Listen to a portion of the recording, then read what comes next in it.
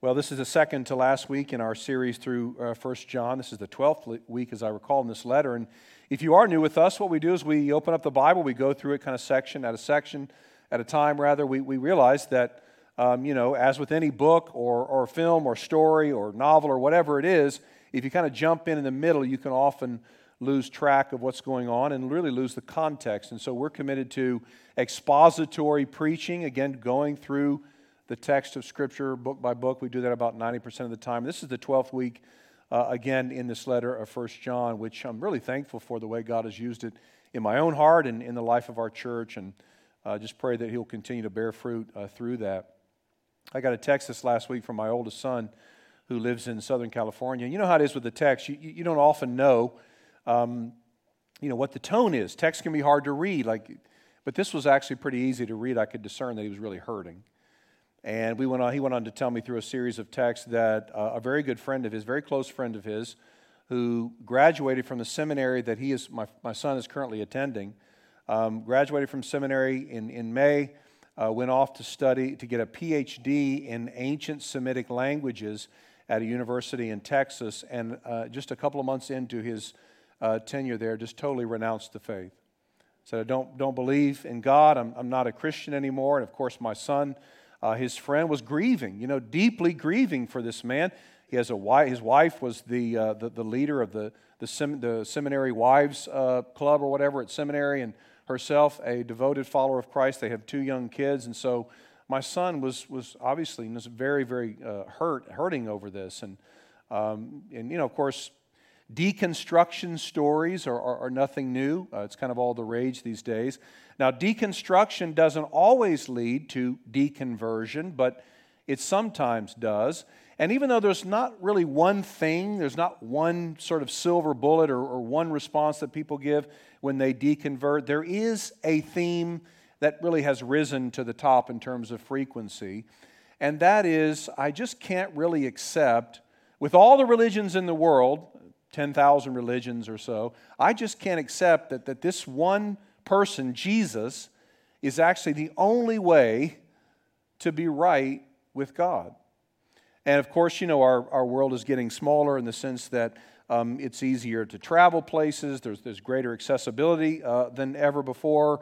You can be on the other side of the world and just in a matter of 24 hours, be back home.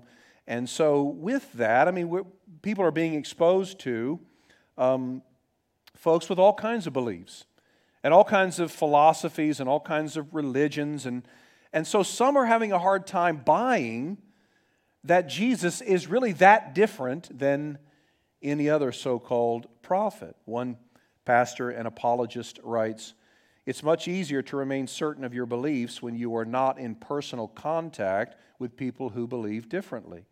But when you encounter people with different beliefs, and when those people's sincerity and devotion possibly put yours to shame, things become quite a bit more difficult."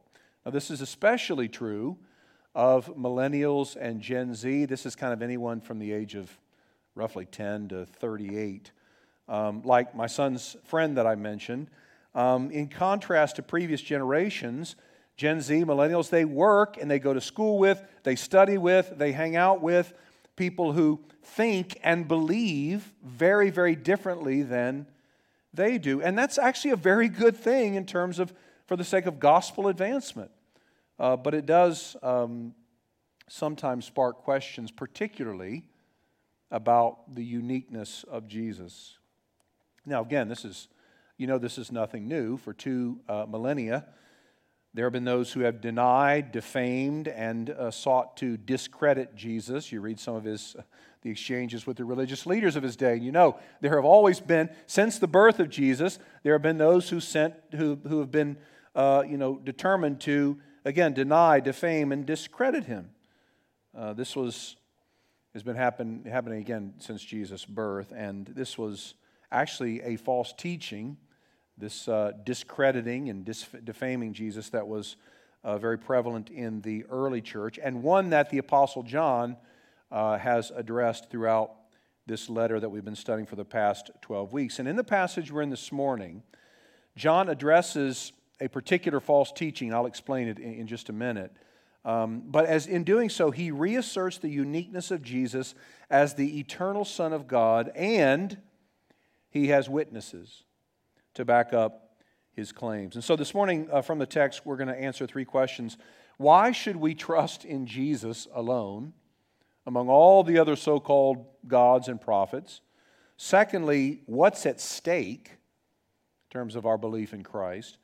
And finally, what does Jesus offer that no one else can? And what's kind of interesting about this passage, really beautiful about it, is it unfolds in three acts, if you will. The first act is, I've called the witnesses. The second act is the deliberation. And the final act is the summary judgment. So let's start by looking at the witnesses. We're actually going to be covering 6 through 12 this morning, but let me start by reading verse 5, which was the last section we looked at last week. Who is it that overcomes the world except the one who believes that Jesus is the Son of God? This is he who came by water and blood, Jesus Christ, not by water only, but by the water and the blood. And the Spirit is the one who testifies, because the Spirit is truth. For there are three that testify, the Spirit and the water and the blood, and these three agree.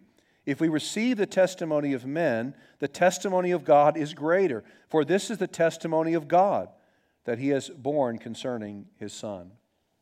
So, again, as we continue to work our way through this book, we have to realize, of course, it all was meant to be read at once. It all fits together. And in the verse that we ended up with last week, verse 5, that I just read, John says, whoever believes that Jesus is the Son of God is one who overcomes the world. Well, how so?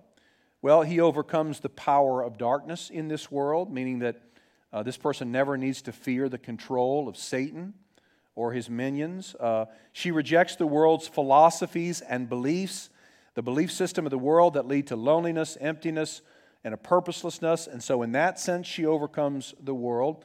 And he overcomes the temptation to disbelieve and actually stands firm in the gospel. So Jesus promised that those who overcome will eat from the tree of life.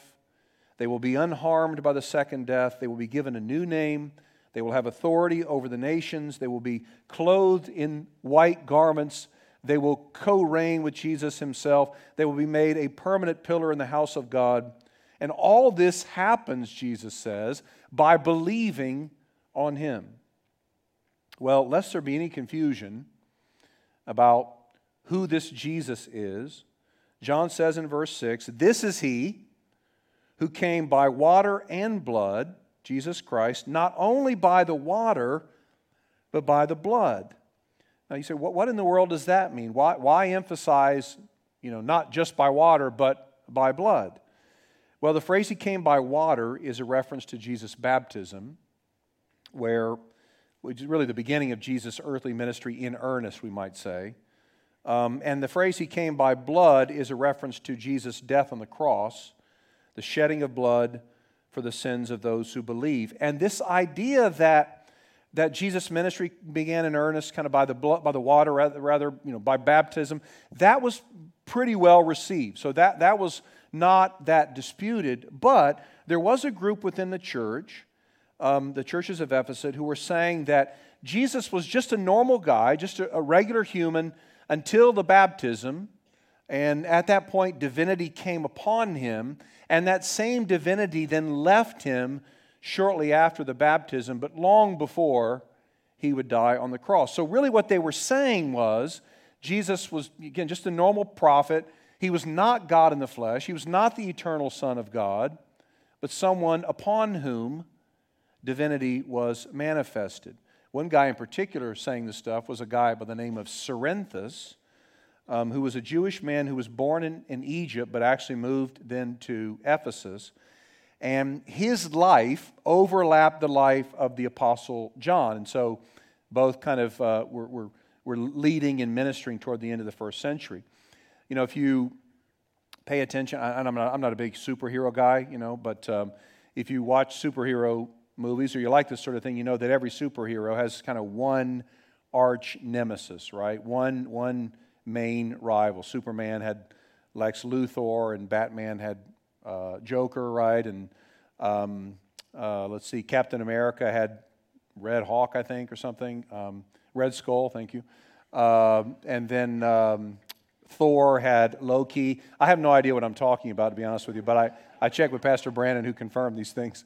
But superheroes have their main, sort of nemesis, right? It's even like that with cartoon characters. Scooby-Doo had the Creeper, and Tom had Jerry, and, Wile E. Coyote was always after the Roadrunner, and so on. Well, now the Apostle John was not a superhero, and he had a lot of opponents, but he had one particular guy that was the real sort of thorn in his side, and it was this guy, Cerinthus. Cerinthus was almost spiteful in the way that he combated the Apostle John. John said, of course, as you know famously in John 1, in the beginning was the Word, and the Word was with God, and the Word was God, right? This is talking about Jesus himself. He has forever existed. In the beginning was the Word. And Cerinthus would come along and say, no, he was not born of a virgin. He's not the eternal Son of God. He's not God in the flesh. He was just a human upon whom divinity came at one point in his life. Things actually became so acrimonious at one point, so contentious, that according to 2nd century historian Irenaeus, the Apostle John was at a bathhouse in Ephesus. This is kind of what you did. And he heard that Cerinthus had come into that same bathhouse. He ran out of the bathhouse naked, shouting, "Let us flee, lest even the bathhouse fall down, because Cerinthus, the enemy of the truth, is within." And so he's saying, look, I don't even want to be under the same building. I don't want to be in the same complex as this guy, because God's judgment may soon fall upon him. So the apostles had no tolerance for false teaching or any perversion of the truth, which I think is something, that we can definitely learn from. But here in response to Cerinthus and others, John says that Jesus Christ, verse 6, came not by water only, but by water and the blood. In other words, John was saying, in a way that would have made total sense to Cerinthus and his followers, Jesus was fully and completely the eternal Son of God, yes, at his baptism, but before his baptism, throughout his entire life, and even at his death. So there was no moment during the incarnation, the earthly life of Jesus, when Jesus wasn't fully God and fully human. This is what John's saying. He was fully God and fully human. Not just during a certain period, but throughout his earthly life. If Jesus were only human and not God, so if he were only human, then his atoning sacrifice on the cross would not have been sufficient to take away the sin and guilt of humanity. Only the God-man could bear that weight, could satisfy God's wrath against sin. But if he were purely God and not at all human, then he would not have been a suitable substitute for humanity. And so John says that Jesus is the eternal Son of God, come down in human flesh. And to put an exclamation point on it, we might say he calls the Holy Spirit to the witness stand. John says in the last part of verse 6, and the Spirit is the one who testifies, because the Spirit is the truth. So the Spirit testifies that Jesus is the Son of God in multiple ways, but at least two in John's mind. One, he descended on Jesus at Jesus' baptism. The Gospels record this. And he continues to confirm in the hearts of believers that Jesus is indeed the Messiah. He is the only Savior and the Son of God. And then he goes on to say, John that is, in verses 7 and 8 again, he says, for there are three that testify, the Spirit and the water and the blood, and these three agree. Now, let me just say this. I don't know how many of you have the King James Bible. I know we have a couple of families at least, maybe a few folks who use that as their regular Bible. If you do have a King James Bible, you will notice that there is another phrase in your Bible that doesn't appear in what I just read. There's a phrase that says, for there are three that bear record in heaven, the Father, the Word, and the Holy Ghost. These three are one. You may be wondering, if you have a King James Bible, why did he skip that? Why didn't he read that? Well, that particular phrase did not appear in a single early manuscript until somewhere after the 10th century. So we're talking about hundreds and hundreds of years. It didn't surface at all in a single early manuscript, not a single Greek manuscript. It did appear somewhere between, after the 10th century and before the 14th century.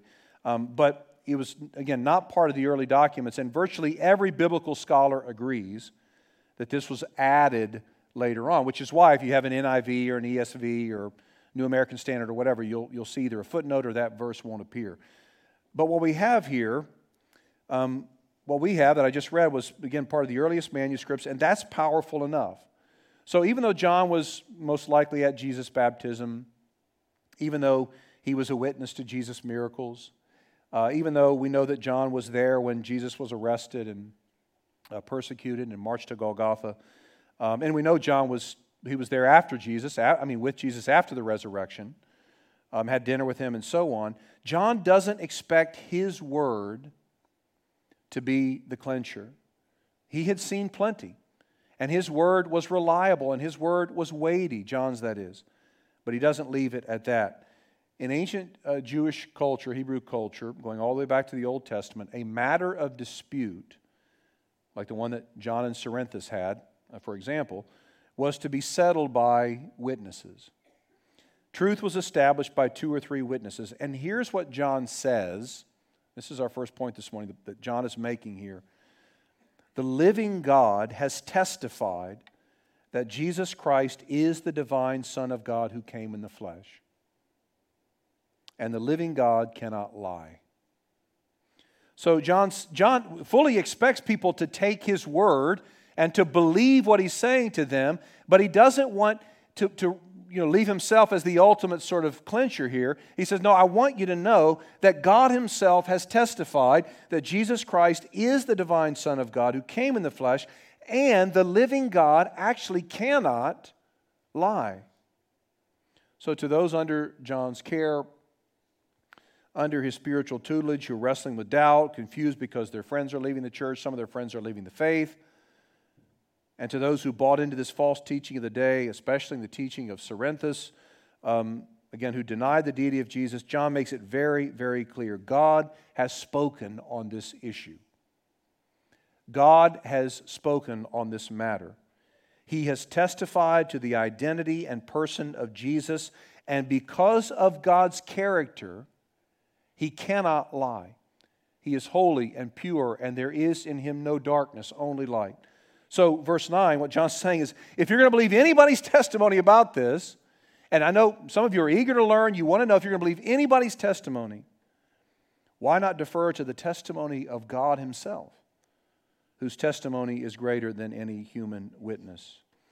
Now, we live in what's called a pluralistic age. Plural, the word just means many, and that means there are many religions, and many so-called gods, and many so-called saviors, many paths, many ways, many truths. And this is why you hear people all the time talk about my truth.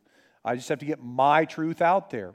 And 2 people can have diametrically opposed, quote, truths, and if they both believe them with sincerity, then we are called to accept both as truth. And so you have many ways, many paths, many truths, and so on.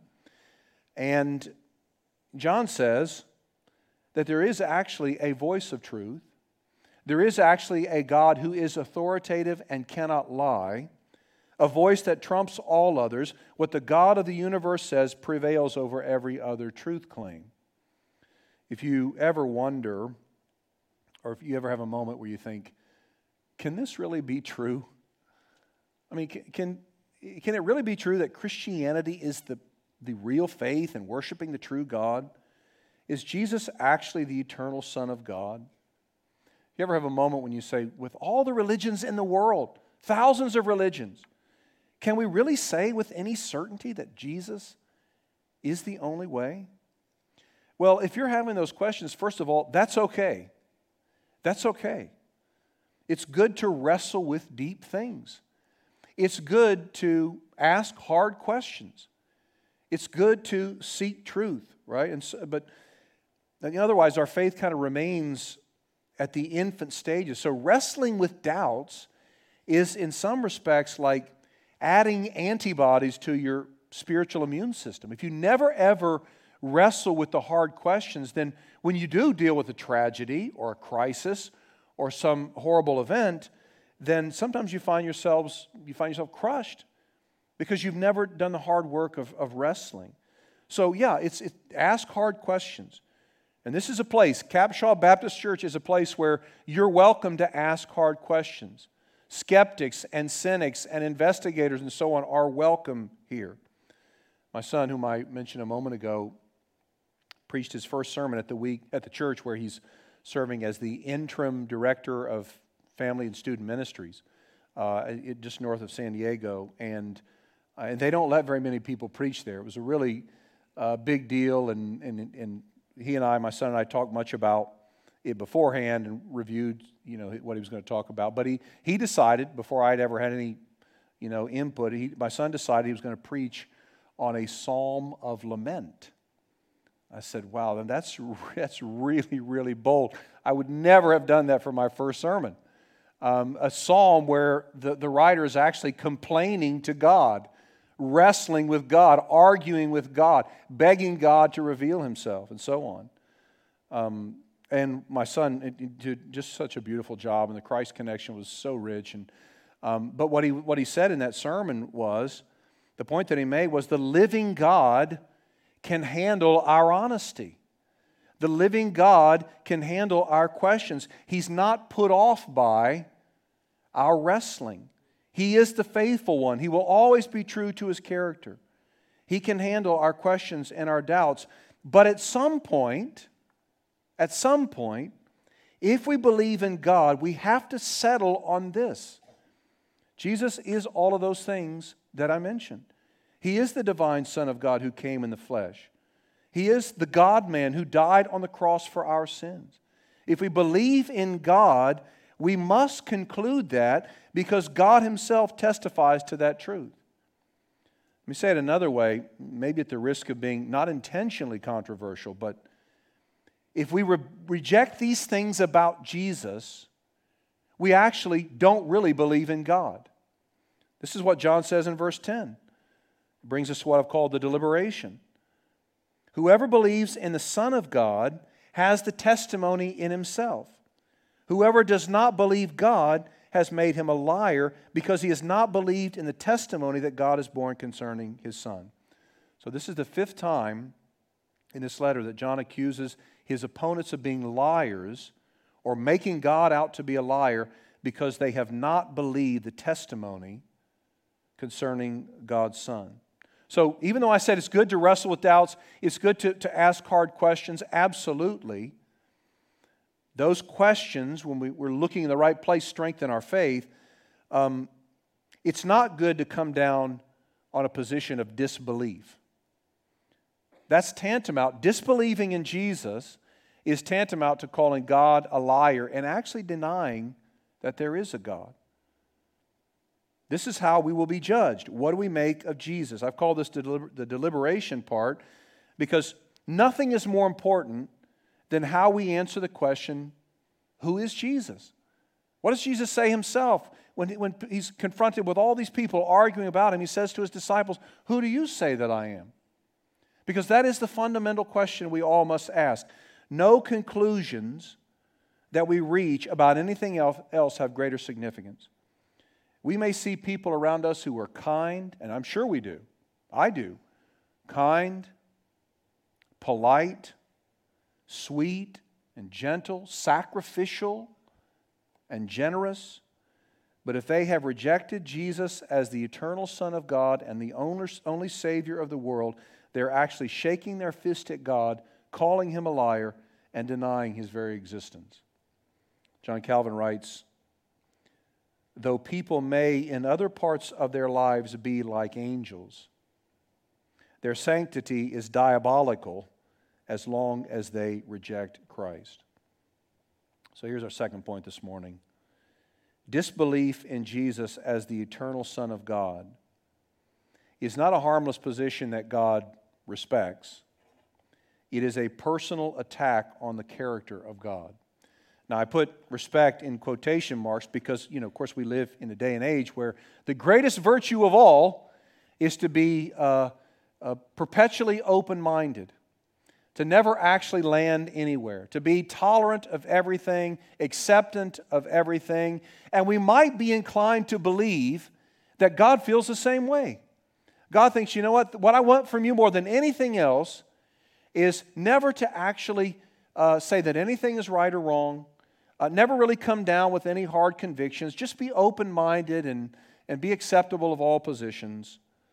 Well, in this letter, John has made it clear that salvation is found in Christ alone. All competing truth claims must be rejected. Now, of course, yes, we love and we respect and we treasure those who have beliefs that are very different than ours, who believe and look and say things and feel about things in ways that are very different than we do. They are image bearers of God that we love and we pray for, and we come alongside and engage in relationship. But John makes it clear again that Jesus is the divine Son of God who came in the flesh, and refusing to believe in Jesus is actually refusing to believe in God. I was talking to a man recently who said he believed in God, said he always had. But he said that about Jesus, he believed that he was a good man and a great teacher, but certainly not divine, certainly not the eternal Son of God. And I said to this guy, then actually you're an atheist. Oh, he was all bent out of shape over that. And I wasn't trying to make him mad, but it really provoked him. He said, I believe in God. I just told you I believe in God. How can you call me an atheist? I said, if you deny the deity of Jesus Christ, that He is the eternal Son of God, by God's own testimony, then you, in fact, are an atheist. We've looked at the witnesses. We've looked at the deliberation, what God has spoken regarding Jesus. Well, what else do we say? I said we would look at the summary judgment. Look at verses 11 and 12. And this is the testimony that God gave us. This is the testimony that God gave us eternal life, and this life is in His Son. Whoever has the Son has life. Whoever does not have the Son does not have life. So notice there's a bit of a play on words here. God gave us eternal life in His Son, and whoever has the Son has life presently.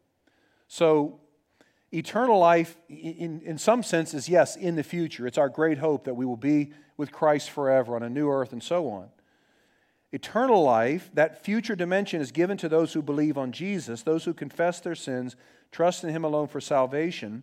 Those, John says, even though they will die physically, they will be forever with God. But there's another aspect to this. The benefits to believing on Christ are not purely future. The one who believes in Jesus has life right now, John says. Present tense. In other words, those who believe in Jesus will enjoy this resurrection life on this side of death as well. So that brings us to our third question. I said I'd answer, what does Jesus offer that no one else can? Here's our final point this morning. What Jesus offers is not simply a distant hope, but new life right now. So as far as God's concerned, there are only two types of people in the world. Not rich and poor, not black and white, not northern and southern, not educated, uneducated. We could list a number of other things. There are only those who are dead and those who are alive. Those who are spiritually dead in Christ, under the wrath of God, and those who have been made alive in Christ by faith in the one God sent.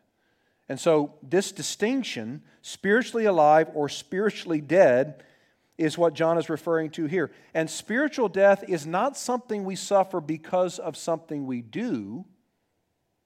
The Bible makes it clear every person is actually born spiritually dead. That's why Paul says in Ephesians 2 about all humanity, we are by nature children of wrath. By nature just means by birth. We come into that we are born at odds with God. No one is born a Christian. No one is born a friend of God. We're born God's enemies, longing for a relationship with God, the kind of relationship that we were created to enjoy. But we come into this world nonetheless estranged from God.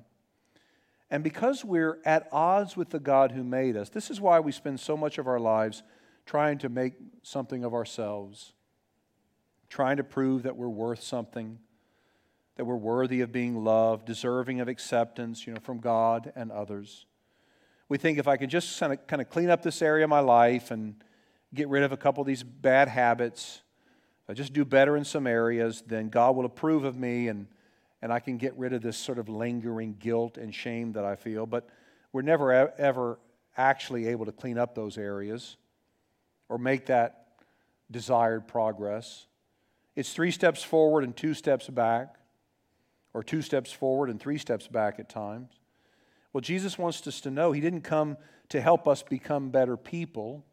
He didn't come with a personal improvement plan. He didn't come to help us get our lives all cleaned and sorted out. He came to actually give us new life, a life that is possible because of His death and resurrection. So on the cross, Jesus took the sin and the shame and the guilt of those who believe. And when He was raised again, the Father confirmed that Jesus' payment for our sins was sufficient, so that when we repent of our sins and trust in Jesus, we are completely and totally forgiven. And not only that, we're made new. We're made brand new people. Now you might say, well, what if I don't want a new life? I kind of like my life the way that it is. I remember as a kid being told over and over and over about, being warned about hell and told about the coming of Christ and, get your life ready and be ready. And I remember there were many times when I thought, I'm ashamed to admit now, like, I don't want Jesus to come right now. I'm really enjoying my life as it is. I got all these things to look forward to, and I don't really want Jesus to come. Well, there are people, I'm sure, maybe in this room who say, you know what, I don't really need a new life. Like, I'm really actually pretty content with my life the way that it is. But I think when we dig a little deeper, start looking at things at the heart level, we see what that separation from God really means. We notice something. We're all desperate for peace. We all struggle, apart from Christ, struggle with guilt and shame. We all want a sense of settledness in this uneven life. And I meet with people all the time, sometimes to pray with them, sometimes to offer biblical counsel, sometimes just casual conversations. It's a great privilege that I enjoy as a pastor and what I love to do. But one thing I've noticed over the years is that things are almost never the way they seem on the surface. Almost never. Spontaneous laughter, the person who always laughs, you just say, hey, how you doing? He or she laughs. Spontaneous laughter often hides a deep anger. And I've seen this over and over and over again. Smiles on the outside cover hearts that are hurting and often alone. A posture of confidence tends to disguise feelings of inadequacy and self-loathing. The people that you think this is the most confident person I've ever known. That person struggles with self-doubt and inadequacy. Couples that are sometimes the most affectionate in public, they fight and war when at home. The lives that look best on the outside are sometimes the ones filled with the most pain and the most emptiness. Instagram, as you know, is no indication of how things really are, because it just disguises and hides the truth. But for those who have never run to Jesus and been reconciled to God, there is the added pressure to justify one's existence, to manage one's life, to somehow stave off guilt, and to slake that thirst of longing for relationship with God. Maybe you're one who says, I don't need the life that Jesus offers. I've got this under control. Well, think about this. How nice would it be to really know that the God of the universe is for you and not against you? That's only in Christ can we know that. How nice would it be to know that your sins and your offenses, the big ones and the small ones, the hidden ones, will never be held against you ever again. How nice would it be to have the freedom to admit your failures without constantly trying to show that you got to justify yourself, why you're right and everyone else is wrong. How nice would it be to stop worrying about your image, to be set free from the enslavement of other people's opinion of you. How incredible would it be to be indwelled by the Spirit of God, filling you with the power of God from above, not so you can leap every building or accomplish every goal or whatever, but so that you actually have the power and ability to love other people the way that God's commanded. how nice would it be to have a settled sense of peace? I mean, sure, ups and downs and heartaches and hardships, but a settled sense of peace. That's the life that Christ came to give. That's the new life that He offers. If you've received Jesus Christ by faith, you are truly alive and you enjoy all the benefits that I just described. If you're in Christ, you are cherished by God, loved by Him, approved by Him right now. So that means if God approves of you, it doesn't really matter what anyone else says about you. What the living God says about you is what matters. And if you are in Christ, God says that you are holy and blameless in His sight because of Jesus. By contrast, though, John says at the end of verse 12, whoever does not have the Son does not have life. If you've not received Jesus Christ, regardless of how religious or friendly or polite or active or altruistic you are nothing more than a dead man walking, spiritually speaking. You are right now under the wrath of God. You are separated from God. And you will one day come under God's righteous and furious judgment to experience condemnation at the resurrection of the dead. But it doesn't have to be that way. Today, if you are apart from Christ, if you've never repented of your sins and run to Jesus Christ for forgiveness and new life, you can do that today. You can put your faith, you can believe on Christ, turn from your sin even today. John says to Cerinthus and that circle outside it, and to us by extension, don't be fooled about who this Jesus is. He is the eternal Son of God, God in the flesh, the Savior of all who will believe, but the one who is coming one day to judge the living and the dead. And John says, don't be duped. Don't be confused. Trust in this Jesus today. And I pray that's the case for every one of us this morning. Let's pray.